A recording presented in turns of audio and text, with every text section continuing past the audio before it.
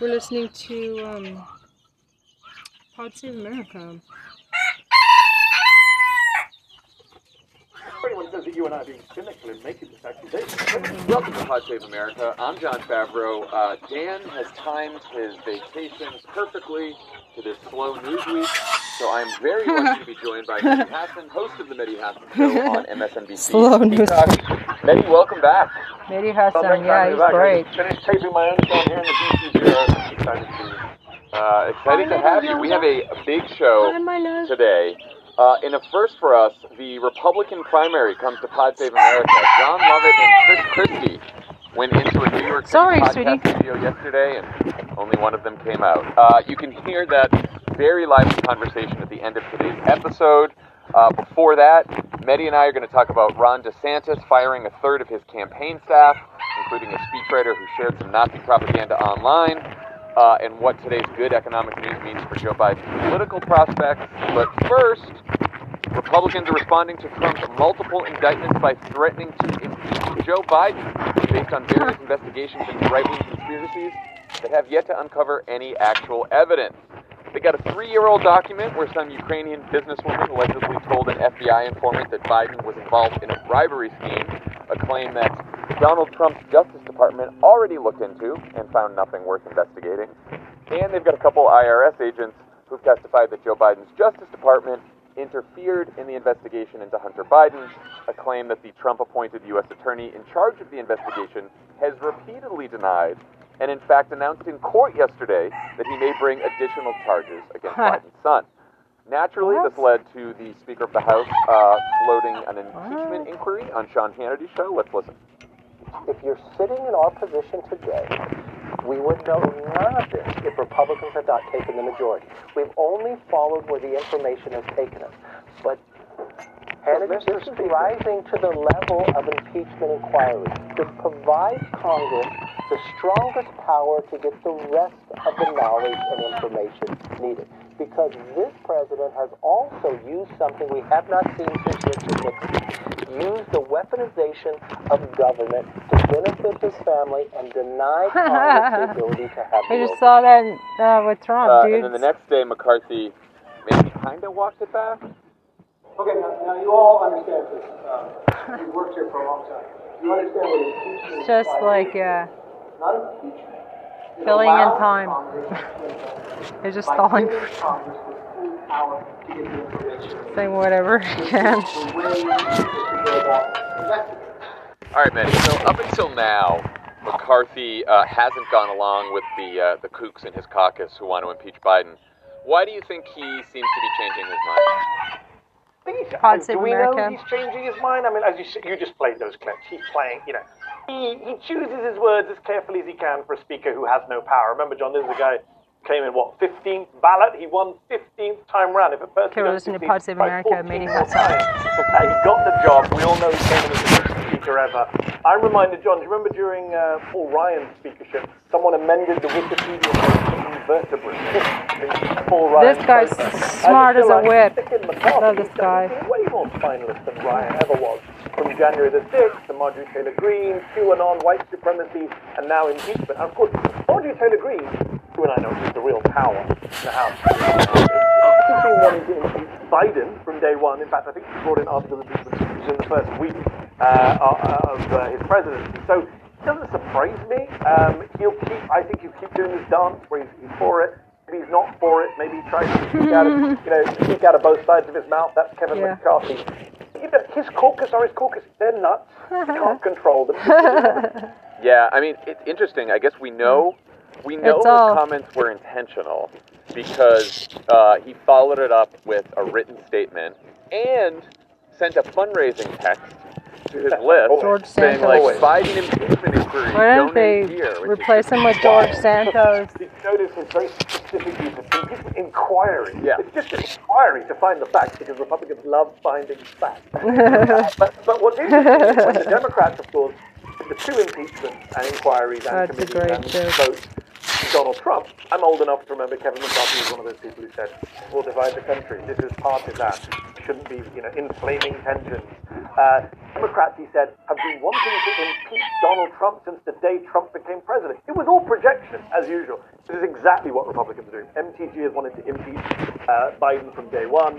This is, quote-unquote, dividing the nation further. And, of course, if you don't like impeaching Donald Trump for an actual phone call in which we have a transcript of him extorting a foreign leader, if you don't like impeaching Yeah, how come he still hasn't been charged for that? Government building, you are okay with impeaching Joe Biden over this, as you say, nonsense form, unverified allegations where your star witness turns out to be an indicted Chinese armed leader, whatever kind of It is hard to keep track of this one, and I was listening to McCarthy's press conference yesterday, and Romania gets involved, and weird bribe things, and audio tapes that no one has.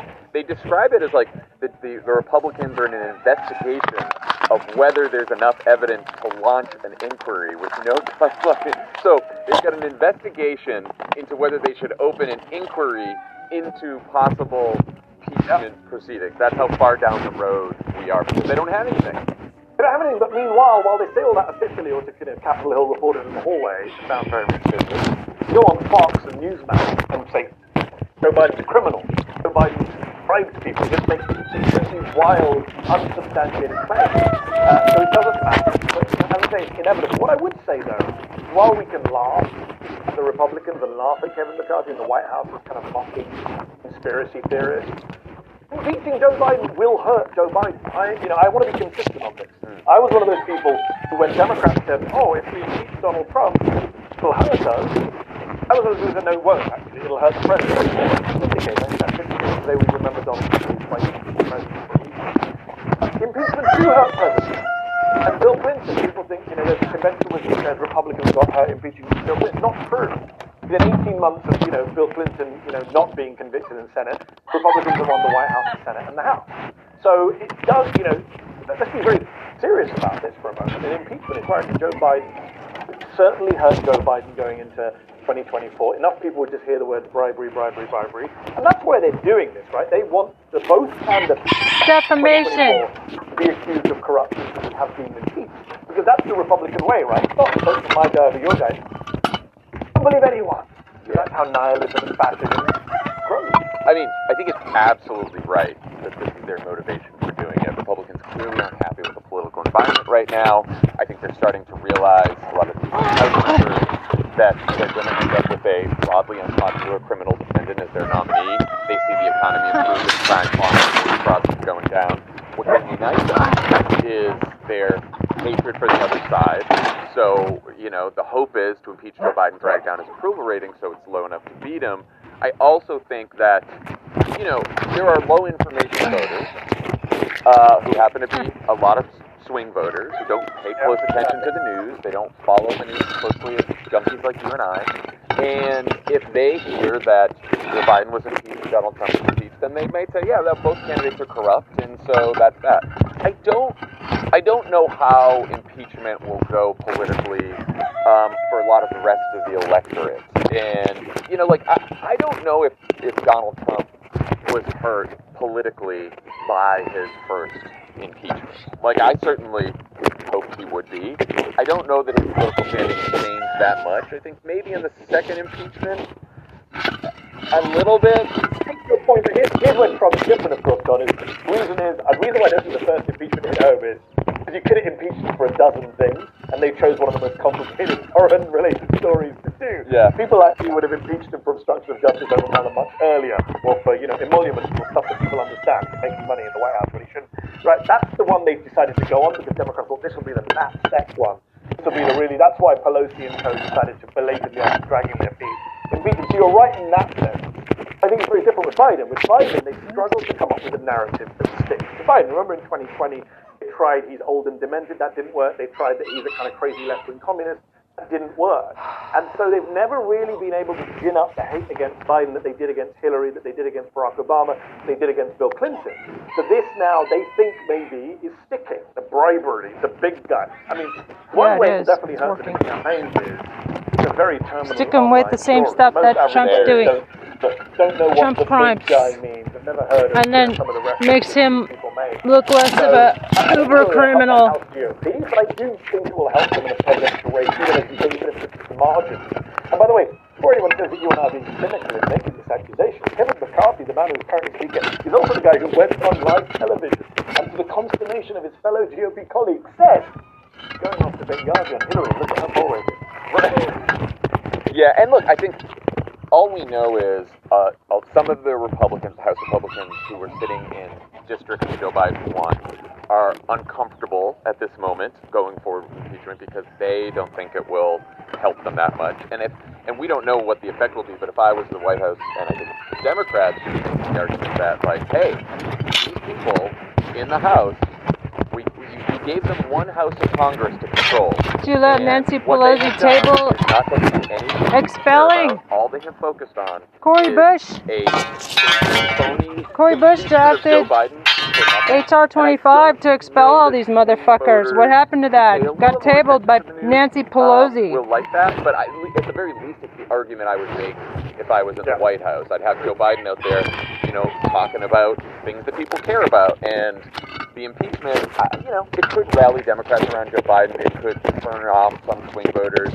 I agree that, the Republican base and some low information voters might say, oh, yeah, no, he's probably corrupt. So, I mean, look, we got to be clear here with the Pod audience. Right? Whatever you think about Joe Biden, his poll ratings are not good right now. They are not where they should be.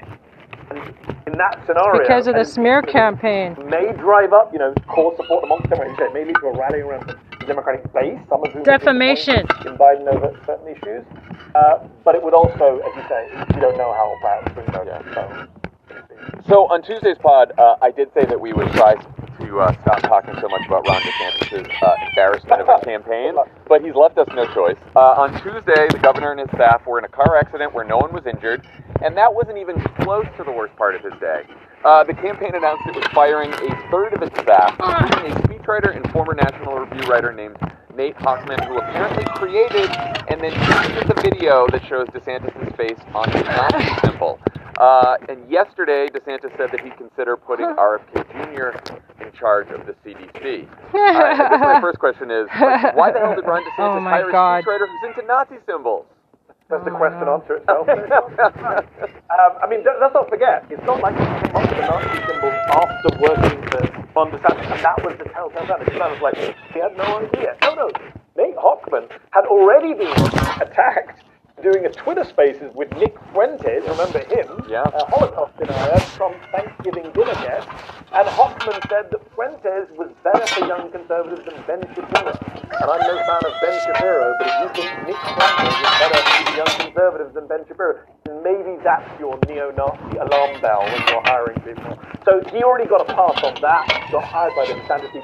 The New York Times gave this guy a big op-ed. He was seen as the kind of face of the new young right. The problem with the new young right is lots is coming out about what they say in private, and it's not so nice.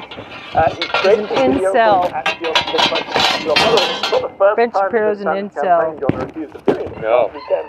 Times, of course, reported that the homophobic video they made, where they bragged about Sanders basically wanted to erase trans people, that was also apparently reportedly made in-house and then farmed out to make it look like it was organic. So everything about the DeSantis campaign is so fake and desperate for authenticity and grassroots support, which they just don't have. So, it's watching the DeSantis car crash is fascinating, John. It really is. And again, I don't want to sound like I told you so vindicated guy, but I was one of those people 6 months, 8 months ago saying, well, yeah, take DeSantis on the national spotlight. Bring him out of his Florida safe space. Let's see how well that glass door survives. And, 35.5 Donald Trump. I know, we are on, the fourth or fifth news cycle about the DeSantis reboot, and he just keeps stepping on rakes. I mean, the RFK Jr. thing was wild, and then, of course, afterwards, Mike Pence hits him for suggesting that he might appoint RFK Jr. to the CDC because RFK Jr. is pro-choice, and so that's what Mike Pence's problem was. Of course, I missed the Pence. Of course, Pence comes in with that angle. I mean, for me, the RFK was so interesting, John, because still now, DeSantis has been playing footsie with the anti-vaxxers, right? He's kind of anti-vax light. He's anti-vax adjacent. I'm not anti-vaccines. I'm just against mandates. I don't push the booster in my state. I investigate the companies behind it. I'm not anti-vax. But in the interview that he does, where he says, RFK Jr., CDC, FDA, he explicitly says, the medical stuff, I'm with him. I like all that stuff. So he basically outs himself as an anti-vaxxer, in my view, in that interview. And his opponents should really be throwing that at him. But of course, that would be in a general. In a Republican primary, being anti-vax doesn't cost you anything, actually boosts you. Yeah, and it just, to me, the whole episode shows just like what horrible political instincts DeSantis has, right? Because he gets hit from the right on possibly floating someone for an appointment who is pro-choice. And then he gets hit from everyone normal for floating someone who's an anti-vax. So he just doesn't win with anyone, which is like sort of the story of his campaign. Like the slavery stuff, right? The Florida education standards are out, right? The new African American history standards. Big controversy over a few lines in there, including one that suggests slaves benefited. It was a personal benefit because they picked up skills. That is fucking creepy. DeSantis is asked about this. He can run away from it and say, nothing to do with me. Or he can say, I'm with it 100% because I think it'll help, appeal to some of my white nationalist base. He can't decide. So he stands in the press conference, he's like, nothing to do with me. It wasn't me.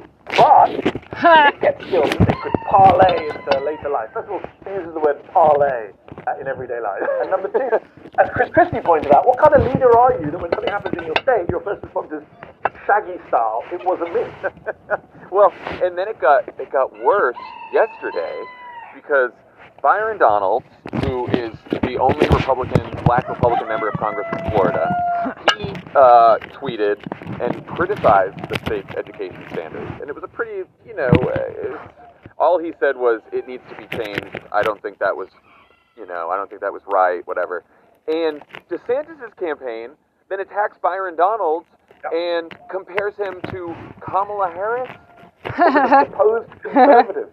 Hardcore Freedom Caucus member. First of all, John, you got to stop and say, Byron Donalds isn't just only black Republican from Florida. He's part of a Florida House delegation, almost all of whom have endorsed Donald Trump. Yeah. What does that say about the governor of Florida? The Republicans in his own state backing Donald Trump over him. I think, who was it? Stubbe? Is that his name? Greg Stubbe? Yeah. The Republican House member who said that when he fell off a roof, he was in hospital, and DeSantis never really called him, and Trump called him and charmed him. It was like, imagine being less compassionate, less considerate of your fellow man than Donald J. Trump. So that's what DeSantis is in Florida. On Byron Donalds, what's interesting about that is they're attacking this black Republican who comes out against them. They're doubling down on the slavery stuff. Jeremy Redfern, who's the deputy press secretary, one of these terminally online DeSantis trolls alongside Pushaw and Brian Griffin. Anyone who spent any time on political Twitter knows these people. They're the DeSantis people who just spend all their life fighting with people on Twitter. He spent the last 24 hours just doubling down, defending everything to do with this curriculum. So, then we wonder, why is DeSantis losing? Why isn't he connecting with all these people? Number one, he's got a terminally online press team who just don't understand the real world and hire people like Nate Hockman. And number two, he's just an unlikable guy. Like, I saw someone floating the DeSantis line, which I think everybody does. Yeah, that's echoes the Bartlett line from the West Wing. He's like, let DeSantis be DeSantis. No, that's the last thing you want to do. Because the more people see the real DeSantis, the more they don't like him. The man is a charmless, short-tempered, thin-skinned, charisma-free zone. The ball. That was a great clip. The charisma of a ball from Star Trek fans and all. Why would you want to see more of the real one? Yeah, their whole thing about, we just got to give him a mic and a crowd, and we got to break down the barriers between Ron DeSantis and the voters. It's like, I don't think the voters want more Ron DeSantis close up. I think that they've seen that and they're not liking it too much. So do you think anything it has, right? Because he's a panderer. He gets hit from the right on possibly floating someone for an appointment who is pro-choice. And then he gets hit from everyone normal for floating someone who's an anti-vax. So he doesn't win with anyone, which is like sort of the story of his campaign. Like the slavery stuff, right? The Florida educational standards are out, right? The new African American history standards. Big controversy over a few lines in there, including one that suggests slaves benefited. It was a personal benefit because they picked up skills. That's fucking outrageous. DeSantis is asked about it. he can run away from it and say, it's nothing to do with me. Or he can say, I'm with it 100% because I appeal to some of my white nationals. He can't decide. So he stands in a press conference, he's like, nothing to do with me, it wasn't me. But he did get skills that they could parlay into later life. He uses the word parlay in everyday life. And number two, as Christie pointed out, what kind of leader are you that when something happens in your state, your first response is Shaggy style, it wasn't me. Well, and then it got worse yesterday because Byron Donalds, who is the only black Republican member of Congress in Florida, he tweeted and criticized the state's education standards. And it was a pretty, all he said was it needs to be changed. I don't think that was right, whatever. And DeSantis' campaign then attacks Byron Donalds and compares him to Kamala Harris, the supposed black hardcore Freedom Caucus member. First of all, John, you got to stop and say, Byron Donalds isn't just the only black Republican from Florida. He's part of a Florida House delegation, almost all of whom have endorsed Donald Trump. Yeah. What does that say about the governor of Florida?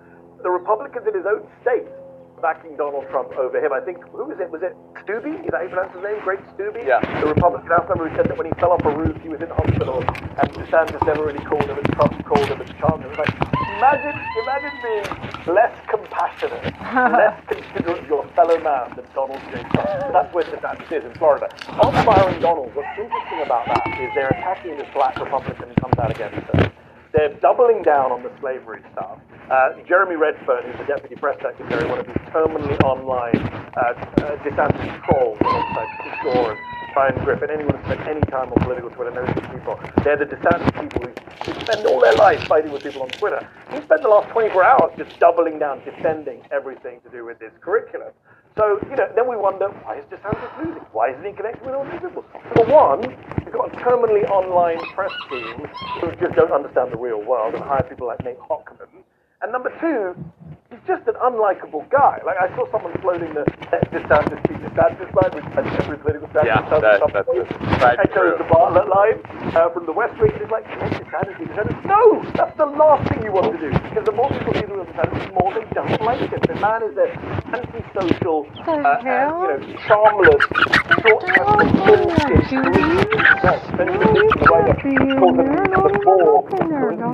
got the charisma of a ball. The Star Trek fans amongst you. Why would you want to see more of the real Ron DeSantis? Yeah, their whole thing about, we just got to give him a mic and a crowd, and we got to break down the barriers between Ron DeSantis and the voters. It's like, I don't think the voters want more of Ron DeSantis close up. I think that they've seen that and they're not liking it too much. So have you seen anything at all that would lead you to believe Ron DeSantis can claw his way back and make this a real race with Trump? Because I'm cognizant of not getting caught up in the news cycle of the moment, but when I look at this, I have not seen anything that makes me think this guy could come back. Oh, and remember, in January, he was nearly neck and neck with Trump in the polls. He came in as this big star. He was hyped up by both conservative and liberal media. And he was a few points behind in some polls in some states. He was ahead of Trump. And it's all crashed and burned in the 6 months since. And I think there's two reasons for that. Number one is what we just discussed. The more people see him, the more they don't like him. He's not very good. He's got bad judgment. Number two, Donald Trump keeps getting indicted. And every time he gets indicted, his approval rating with debates goes up, not down. And the rivals, not just DeSantis, all of them, don't know what to do with the indictment. They don't know how to respond to these indictments. And over the next 6 months, that's not going to change, right? Donald Trump's legal trouble is only going to get worse, so he'll be more of a martyr to the base. So Ron DeSantis we're going to see more and more of, and people are going to like less and less of him. So I don't see how it turns around. People talk about, well, if Trump goes to prison, don't see Trump going to prison this side of 2024 or ever. So I just don't see how he comes back. This is not 2016. Actually, Trump with over 50% support and 75 point lead over the place. Yeah, well, on that note, I want to talk about the rest of the field. Mitt Romney wrote an interesting op-ed in the Wall Street Journal the other day where he called on Republican donors to pressure presidential candidates to withdraw from the primary by February 26th, which is after the first 4 contests, if they're not in second place. That way someone can have a chance to face Trump in a one-on-one race. What do you think about that proposal? Good idea? Plausible? Would it even matter? How about suspend it? Kind out of date already. This is not 16 candidates. Donald Trump is the kind of outsider who's got 34% of the vote. And if you take all the other 16, well, then they could beat him. Let Ted Cruz go one-on-one against him much earlier on in the race. They already kind of tried to coalesce around DeSantis. Fox did, and some, big Republican donors did. It hasn't worked, right? DeSantis is now polling 35 points behind, I think, in the latest 538 average. So, you put all of the rivals together, DeSantis, Tim Scott, Vivek Ramaswamy, all of them together, Nikki Haley, Mike Pence, Christie, I can't remember who the other also ran our polling at 0. They don't come anywhere close to Trump's share of the vote. So this idea that if you could just get behind one person, that can stop Trump, I fear that ship may have sailed. Tim Scott is now being talked about as the next guy down to stop Trump. He's got a lot of money. He's liked a lot of people. Obviously, he's black in a party that's done very badly with minorities for obvious reasons. And, he's also a massive Trump supporter. He's also a guy who completely backed Trump to the hilt for 4 years. Is he going to be the guy who takes down Donald Trump? I said this a while ago, and I hate to be, I hate to be proven wrong. I wish I was proved wrong. Wrong. I don't see how Donald Trump gets beaten by any of these people. I don't either. I think that the only possibility at the outset of Donald Trump getting thought of a good primary is by a candidate who series of whataboutisms. The whole DeSantis dream. Like, what about suspending the Republican Party? What about the 160? Whataboutisms? DeSantis clearly has plenty of baggage of his own. Trump without the chaos, he's causing plenty of chaos on his own. So he has not done that. But I do think that, that's the right sort of area. But because, look, the Republican electorate, first of all, it's, probably 2/3 non-college educated, and Trump is just dominating with those voters. And all these other candidates are trying to get a piece of the college-educated part of the Republican electorate who is, at least willing to look beyond Trump. And they're all trying to divide it up. So, Tim Scott is doing great. Does great mean he goes from 8% to 13% or 14%? Like you said, Donald Trump's over 50 in a lot of these, so that's still not close. Exactly. If Donald Trump's in the 30s, then this starts to make sense, right? What are the coalitions? What are the people who can pull out and back someone else? We're not in that space. And the reason is, reality, none of the other candidates know why they're running. I think just don't have a reason to run. Mike Pence, this is his reason for running, because I did great in the Trump-Pence administration. All right, then back Donald Trump. Oh, wait, he almost got you killed. Tim Scott, as I said, Tim Scott running, I'm the guy who evangelicals love. Well, evangelicals love Trump more. And you're the guy who also defended Trump for 4 years. Every time people said Trump's a racist, you were the guy who came out and said, no, it's not. He criticized him over Charlottesville, but then never went full on. Similarly, as you say, Ron DeSantis, Trump without the baggage. I mean, nobody wants Trump without the baggage, apparently. Apparently, the Republican electorate likes the baggage. But that's why they show up. They show up for the baggage. That's why they show up. They don't show up at the rally for Ron DeSantis. So, who's left? Nikki Haley. What is your reason for running? Nikki Haley, are you really just running for VP? So, if there's no real, if they don't know why they're running and what their strategy for victory is, then, surprise, surprise, Donald Trump just hoovers out for a third time. I also think it's funny that Mitt Romney, God bless him, thinks that a bunch of MAGA voters are going to listen to, rich Republican donors or any kind of Republican establishment figure who's going to try to pressure these candidates out and then say, no, this is the person now, right? That, if anything, will probably backfire for that candidate, that you have a bunch of, rich billionaire Republican donors that Trump will call the establishment and rhinos and whatever else. Suddenly you're telling you have to get behind Tim Scott or Nikki Haley or whoever they decide after if DeSantis doesn't make it. And I just think it's so funny. That it's not going to work. Mitt Romney's plan can happen, and it's still how I don't get when people in the Republican establishment are going to realize that they just don't have any sway over their own base anymore. That's the key point, John, and I feel like Emperor's been closed. We need to say this. I think the liberal media has been complicit in this nonsense for so long. The way we push out never Trumpers, the way we kind of love sharing clips. What about is it? And I'm looking forward to the Christie meeting with the man has A, no chance of winning, of course. Slippery slope. And B, he's lying about his party, right? This is a fundamental problem with all these Republicans. I shouldn't be in that party. The party's gone. The base is gone. We don't like saying this, John, because it kind of, those of us who talk about politics, we want to have solutions. We want to have some, vision for the future. Reality is done. It's finished. It's over. The GOP's gone. I've been saying this for 7, 8 years now, and if people still don't believe it, I don't know what else to say. The man is about to get the nomination for the 3rd time after everything he's put the country through for 4 years, after the insurrectionary Republicans found their triumph for about 36 hours, and yet he's going to win again, perhaps bigger than last time for the nomination. So, here's one poll number. The poll out there, the market poll, shows that 50% of Republicans told voters they don't believe there were any classified documents. You don't believe it? Donald Trump says there were classified documents. Trump's arguing that there were. He says, I have a right to have them. Trump's voters, half of them didn't even have them. Cannot have a reasonable debate. Like this. I was looking at that same poll also says that more Republican voters that Joe Biden and Mike Pence refused to cooperate with the federal government in handing back documents than Donald Trump. Which is just like, they know, they have seen the news. They just don't give a shit. They're telling the pollsters, like, we don't care. It's all just, we need to, it's all rationalized, what do you have to rationalize? Bless you, Mitt Romney, bless you, Christie. Like, this is done. It's done. It's over. You're wasting it. Today's presenting sponsor is Simply Safe Home Security. They now have a security camera so advanced that Simply Safe monitoring agents can use it to speak to intruders inside your home. Yeah. Superpowers from they Manticore. can hack Before it. we go, I wanted to ask you about Joe Biden's prospect. Here's a tweet from the Washington Post's Jeff Stein on Tuesday. A lot of econ things breaking Biden's way of late. Inflation cooling, labor market stays hot, recession calls downgraded, Inflation Reduction Act, CHIPS Act, investments booming. Today's big deal on UPS to avert summer strikes. And then, of course, on top of all that, yesterday we learned that consumer confidence hit its highest level in 2 years. And today we learned that the last quarter's economic growth beat expectations. We've had a long-running debate here about whether Biden and the White House should be taking more credit for all this, or whether that would seem out of touch to people who may still be struggling with inflation, which is probably happening with a lot of working middle-class people across the country. What do you think about that? I'm of the view that you've got nothing to lose, right, at this point. Biden's ratings are bad. People keep saying the economy is bad. I just did a deep dive on my show on Peacock, which is out this week, on this exact subject. The economy is doing really, really well.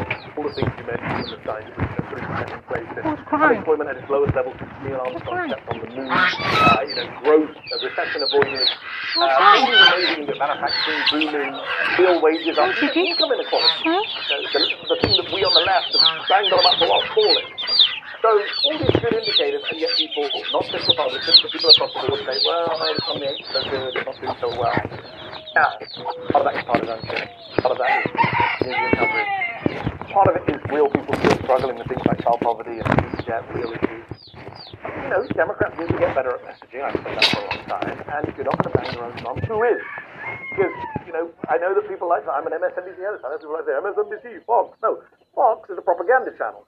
Liberal media, quote unquote, AB liberal, quote unquote, it doesn't act as a propaganda channel in the same way. It doesn't, it's not out there. It was started as a propaganda channel for the Republican Party. That's what Fox is. Going out of their way to be, well, I think good figures, but what about you? And on my show, we went through all the time.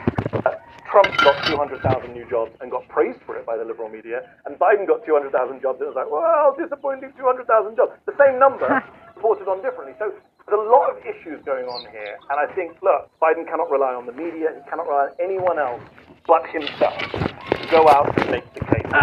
Might it sound out of touch? Oh, well, people have already started to make up their minds. We've just been talking about swing voters and people who are living in low inflation bubbles. We've got to go out and make the case. People still think inflation is at a record high because they heard that all of 2022. They have no idea it's at 3%. To go back to what you said at the start of this conversation, most people are not huge junkies like you and I. And people don't just pull out their calculator and go, oh, I'm better off, worse off. I will support this president, not that president. That's not how it works. Yeah, it's about narrative. It's about how you feel. It's the mood in the country. Biden is the guy who has to do that. There's a reason it's called the British outfit. He's got the facts on his side. It's not like he has to go out and lie about it. Right. But the fact is, they do need to go about it. Yeah, and I think, you see them doing that, especially over the last couple of months and all these events that Biden's doing, and of course it's they're letting him. He's letting them frame him. Which is why he has to talk about it just has to include a couple elements, right? Which is one, you're right, the facts are on his side. He just has to talk about all of the economic indicators that are all now heading in the right direction. we used a chart in 2012 with the Obama re-elect about this famous jobs chart, showed all the jobs that were created over the last 4 years, and when we showed that to focus groups, it was very effective. I think Biden will probably be doing something like that. And then he says, and for all the people who aren't feeling this, put me back in there to finish the job, and I will keep fighting these Republicans to raise wages and protect people's health care and all the other things. Like, I think the whole finish the job slogan that he started in the State of the Union, I think is good for the re-elect, because it shows you that he's not going to rest on his laurels and say everything's fine now, but he's going to go fight. Especially because it deals with the age issue as well. Like, why is this old dude running again? Like, why doesn't he retire? Yeah. If he can make a case, well, I'm not retiring because I didn't finish this stuff. And also, even the negative stuff, and look, my producers and I were writing this script on the economy, like, we have, just as you have to put in, people are still hurting, we have to put in all the qualifiers, the caveats. You go through the caveats, child poverty up at 12 million, hold on, got it down to 9 million, but the tax credit expired because of Republicans and Joe Manchin, right? And so even the negative stuff, he can still frame it in the way that, child poverty is bad. I'm the guy who tried to cut it, Republicans stopped me. Student debt is bad. I'm the guy who tried to relieve it. Republicans Supreme Court stopped me. So there is still, as you say, a framing that can be done. It says even with the pockets of pain, help me out. I think one area where he hasn't said enough and he's failed to do enough is healthcare still, especially in the wake of the pandemic. Like, there's been no mention. I know he's got a Medicare for all guy. Get that. Like, public stuff that he talked about in the campaign trail. We've not heard anything about that. And people are hurting a lot after the pandemic, especially with people being thrown off Medicaid. I think he should do much more on the health thing. Yeah, I mean, I think he will talk about the prescription drug benefits. Assume for defamation, that's what I would do. Inflation Reduction Act. They don't have any evidence. In some of the extra premium. Like an automatic judgment. They have no fucking evidence. Right, you're right. Like, I think defamation. Assume for $1 billion. Talk about what he's done on healthcare, on prescription drugs, and premiums. And pressing his approval ratings. You put me back in for another 4 years and give me a Democratic House and a Democratic Senate, and we're going to push forward and continue to, whether it's a public option, which he had talked about in his first campaign in 2020, or whatever else. It's a continuum. So I interviewed AOC a few weeks ago, asked her if she'll be supporting Joe Biden in the primary. She said she would. It predictably led to a bunch of blowback from the very online left. We also have Cornel West giving disappointed leftists a place to go. I know you've had your criticisms of Joe Biden here and there. What do you make of all this? How are you feeling about his election prospects? What do you say to disappointed folks on the left? Great question. I saw some of the about the AOC stuff. I'm torn. I could talk about all the good things he's done. We talked about the economy. There's a lot of bad things he's done, especially on the foreign policy front. Don't get me started on Israel, Palestine, Netanyahu. Don't get me started on NDS. Conversation for another day. I've been very critical. And healthcare. Let me just on the election front. I'm torn because on the one brave hand, enough. I am one of those people who, like yourself, says, come on, you cannot vote third party when fascism is at the door. We have a two-party system. A vote for a third-party candidate helps the fascists. I've been consistent on that. Yeah, how about a four-party system? I had on my podcast years ago before 2020 saying, how about suspend the Republican Party? Suspend both parties and just run on names and... Even Noam gets it from the left. Platforms. Having said that, I'm also someone who sees himself on the left. I am very disappointed in many things about our economy, our healthcare, our foreign policy, things that the Democrats have failed on or turned a blind eye to. So I get the disappointment as well. Now, the argument then becomes, people who are disappointed, you can say justifiably, can't really vote for his bloody candidate. Let's Trump back in. On the other hand, if they're the kind of people who are going to let Trump back in, what are you offering them? It's a two-way street. On the one hand, the left has to understand what the greater threat is, and it is fascism. I mean, Cornel West said that in 2020. Cornel West, while he fascist signed in 2020, he into a fight. Fascists are at the door. So that argument is fairly straightforward. On the other hand, if you have a lot of liberals and centrists saying, oh, look at these lefties, they let Trump win. Well, if the lefties are that influential that they can let Trump win, maybe you should do a little bit more for the left. Yeah. No, look, I think, the piece that criticized AOC in the New York Magazine, they accused her of appearing on an episode of Pod Save America where the hosts were saying that a vote for anyone but Joe Biden was a vote for Donald Trump. And I thought that was like, whoa, that is true. That is a true statement. Now, if I was going door to door and I came across people who were unsure, who they were liberal, who maybe thought they might want to vote third party. I wouldn't bully them. I wouldn't say like, hey, if you don't want to vote for Joe Biden, you're putting Donald Trump back into office, and that's that. And what are you crazy about? Like, I don't think that's the best way to approach it. I think the best way to approach it is like, hey, you're free to do whatever you want. If you really care about abortion, democracy, healthcare, wages, climate, you have a better chance of seeing progress on these issues with Joe Biden over Donald Trump. And it is very, very, very difficult, almost impossible, to see a third-party person winning in the screwed-up system that we have. We can acknowledge that the system is screwed up. We could talk about the doorstep for a long time. I mean, as you know, John, I just wrote a book about arguing debate and persuading.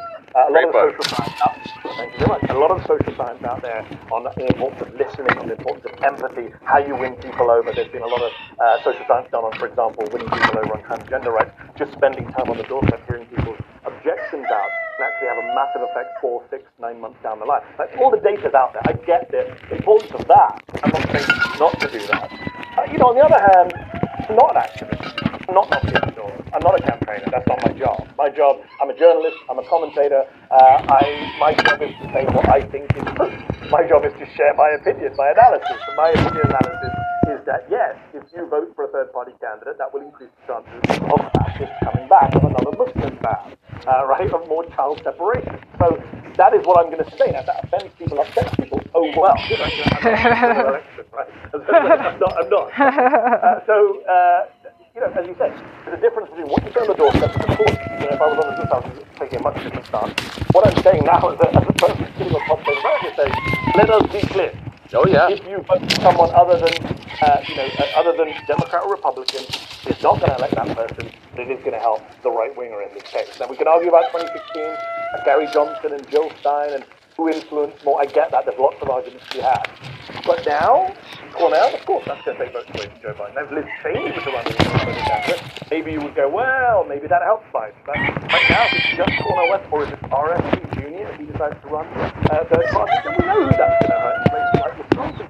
Joe Biden won by 20,000 votes out of 3.2 million votes cast. Like, ludicrously close election. So, yeah, it bothers me. And I keep, as a Muslim, I think about Donald Trump bragging about bringing back the Muslim ban. All this horrific stuff. We have such short memories in this country. I know. Like, goldfish memories. We've already kind of, the Trump era, we've already kind of, Charlottesville, it's all so far away. Forget all. No, I'm going to go around shouting about all that 4 years of chaos of a guy who was the worst president in American history, probably. Hey. And the idea that he will be the nominee again, and that people who care about care about these issues, as you just said, would risk letting him back in, even though they have very good objections. I respect the objections to Biden and the Democrats. To certain issues, to me, seems not. Yeah, and AOC saying that she's going to endorse Joe Biden is not like her selling out to the neo-libs like me. It's her realizing that there is a fucking difference between Joe Biden and Donald Trump. And do you really believe that Donald Trump is an existential threat to democracy, or don't you? Like, is he just a normal Republican who can be like a Democrat and you don't like him, or is he an existential threat? Sadly, John, a lot of these people on the left and the right, some people, I want to say a lot of people, online people, as I say, a lot of the left in 2020 did back Joe Biden, right? Yeah, very responsibly. Cornel West, no Trump, AOC, a lot of prominent leftists did that. I'm still bashing. But the reality is that it's healthy debate, discussion. He's a shite candidate. I remember people telling me in 2019, sold decrepit and corrupt. The Secret Service just walked him out. I'm like, not as corrupt as I said I wrote this in 2019. the Antichrist, of course, but what do you think is going to happen in 2024? It's going to be 2020 on steroids. Yeah. I think Trump is the Antichrist. Many reasons why. And the weird thing is watching people like treat him like he's the return of Christ. Very weird. Strange days. White Christian nationalists Ism. Christian nationalism. Hi, darlings.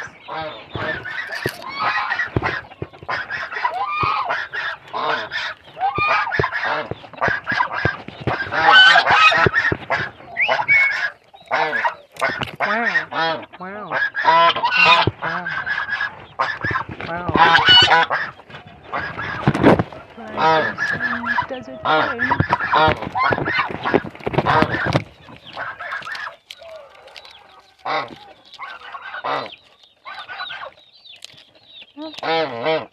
Oh, I know. And we're going to be reminded of all of this and what he did in 2020 as we learn more about about what he did in January. I am leading up to it. Mehdi Hassan, thank you so much for joining us. I appreciate you coming by. And come back again soon. Okay, before we get to Lovett's Chris Christie interview, 2 quick housekeeping notes. Reminder that an ad-free version of Pod Save America can now be yours when you join the Friends of the Pod subscription community. Come for ad-free PSA, stay for the bonus content. Head to Stricker.com/friends to join today. An even more important reminder, on Tuesday, August 8th, reproductive freedom and direct democracy are on the ballot in Ohio. Ohioans are expected to vote on the ballot measure to codify reproductive freedom in the state constitution in November, but Republicans created another ballot measure for August that would make it way more difficult to pass a constitutional amendment to guarantee abortion access in the state. They want to raise the level that it takes to pass that amendment from 50% to 60%. And so that's what the August 8th ballot measure is about. Don't let them get away with it. Head to votesaveamerica.com/Ohio to find all the information you need to vote no on August 8th. Go to it. When we come back, Lovett interviews. Pod Save America is brought to you by Brooklyn, and summer's in full swing, and Brooklyn is here to help you swap out winter warmth for easy breezy comfort with our award-winning sheets and home essentials. Brooklyn was founded by husband and wife duo Rich and Vicky in 2014. Their mission is to provide their customers with hotel-quality luxury bedding at a fair price. Brooklyn is the internet's favorite sheet, and the internet's never been wrong about anything. And while there's no such thing as the perfect sleep, there's the ideal fabric for every kind of sleep. Cool off with their crisp classic percale weave, or try their best-selling buttery smooth luxe sateen sheets. Brooklyn is the perfect way to build your own indoor oasis that escapes the heat. The options are endless, so do yourself the favor of simplifying your shopping by bundling Bed Bath and both. You can save time and up to 25% when bundling your new favorite home essentials. We love Brooklyn. They got great sheets, they got great pillows, they've got great comforters. Well, all right, joining us now, he's a former U.S. attorney, governor of a top 3 state in the tri-state area. That's right. And it says here you're a Republican candidate for president of the United States. That's what I've heard. Governor Christie, welcome to Pod Save America. I'm happy to be here. And you know what the show is. Yes, I do. What are you doing here? You asked me to come. Yeah, that's right. So I Okay, decided to show up. All right, cool. All right, so the latest polling out of What the are you campaign doing here? shows Trump dominating. He's also dominating in national polls, around 50%. Another candidate is going to win. That candidate will have to consolidate the anti-Trump vote and peel off some people that have stuck with Trump until now. Who are those voters, and what is your best, most persuasive case to them? Well, first off, I don't think that the numbers on Trump are accurate. I don't think he's anywhere near 50%, even with Republican primary voters. Just from what we've done in terms of our own research and anecdotally from traveling in places like New Hampshire and South Carolina, where I've been in the last week, I think there are people who are in that number who would say to you, I'd consider voting for Trump, but I'd also consider voting for somebody else, and I don't know who that person is right now, so I'll stick with Trump. So I think that number, his number, I think is much closer to 40 or below than it is 50. Secondly, I think the only way to be the man is to beat the man. So, our strategy is just to go directly at him. And there's plenty to go Plus, directly he's going to be indicted and I think many more times. Campaign's So. still persuaded. I think eventually it'll sink in to these fucking focus, Trump humpers. Nazi-loving Nazi-loving Trump humpers. On the 23rd. I think people are willing to be persuaded, and that's what I intend to do. That's what they are. I don't understand Nazi-loving Trump humpers. because they're all trying to kind of be like him. And that's like trying to be new Coke when Coke is still available. Like, if you like Coke, and Coke is still there, you're buying Coke. Okay. You're not buying new Coke. And look, the pitch for me is twofold. It's first that, That's funny. you know, I'm going to tell you the truth. And it's not, you're not always going to like it. You're not always going to agree with it. But it would be nice for American politics to go back to having people who tell the truth. Mm-hmm. And that's at a premium in our party, led by Trump, but with others as well. Secondly, that I want a presidency that goes back to doing big things. We're so small now, I think, and focusing on things that are really small, fighting with each other about small stuff, dividing each other into smaller and smaller groups, and then pitting ourselves against each other to where you can't even go to a cocktail party anymore and have a civil conversation. You've been making this case at Trump. It doesn't seem to have improved your numbers so far. It has produced, between 35 and 46% of voters have said in recent polls that they would never consider voting for you. Does that tell you something about how difficult a job it is to persuade people to turn against? Yeah, it's hard. Wasn't he a crackhead? If it weren't hard, then there would be 50 people trying to do it. Isn't Christie I know this is going to be crackhead hard, governor? But on the other hand, I know what I'm saying is true. So, the Republican frontrunner currently has 4 trials scheduled in a 6-month span. Civil fraud case, or something? defamation sequel, the hush money trial, and now the documents case. There may be 2 more. Weird reason. You're a former prosecutor. Yep. Have you ever heard of someone facing between 4 and 6 on the bridge. trials within a few months for different legal issues? No. Usually, folks like this commit discrete crimes that winds up having one trial. This guy is been a one-man crime wave. Mm-hmm. Yeah. And look, that's exactly how I described him. If you look at it, every one of these is self-inflicted. And that's why, do I think that prosecutors exercise prosecutorial judgment and discretion in some respects that are questionable? Yeah, and they always have. But what I say to people all the time is, whether you agree or disagree with the prosecutors, look at the underlying conduct. Because that's what he did. Yeah. Whether you believe it was a crime or not, or whether you believe it's fair to prosecute him for that or not, is the conduct something that you believe is appropriate for someone who wants to be president of the United States? Like, for instance, the prosecution of Manhattan is one that I wouldn't have brought as a prosecutor. Extortion of a foreign leader. Do we want someone as president other million crimes who is willing to pay off a porn star who he had an affair with 2 months before a national election to hide it from the people who he's asking for their vote for president of the United States? Serial rapist? I think that's probably conduct that we should be frowning upon. Right? So with I Jeffrey think that Epstein? you've got to talk about this in 2 different ways. One, as a prosecutor, and so I don't believe in Manhattan prosecution. I absolutely believe in the classified documents prosecution. Now we'll see what the other 2 turn out to be. And I'll certainly give opinions about them when I see them if they come out. But without doubt, it's the underlying conduct, John, that's the problem. And based on the evidence we've seen in the indictment out of Florida, do you think that Trump deserves to go to prison for what you saw in that indictment? Well, if he goes to trial and is found guilty, there is a presumption of jail. Yeah, there is. So, now what a judge will do or not, will a judge send, at that time, he'd probably be 78 years old, 79 years old. I know when I was a prosecutor, when people got to that age, you began to be very reluctant to send them to jail because it was essentially a death sentence. That usually people at that age, in a prison setting, don't do very well. So I think there'll be a bunch of things that a judge would and should consider. But what the public needs to know is that if he's convicted of those crimes, there is a presumption that he will be sent to jail, and the judge would have to work against that presumption not to. And you got in an argument with Trump during debate prep about the corruption of Jared Kushner and Ivanka Trump. Yes. If you were still a U.S. attorney, did you believe it was worth investigating Jared's dealings with the Saudis? If I could figure out how to have jurisdiction over it in New Jersey, yes, I would. But yeah, absolutely. I think it's worthy of looking at.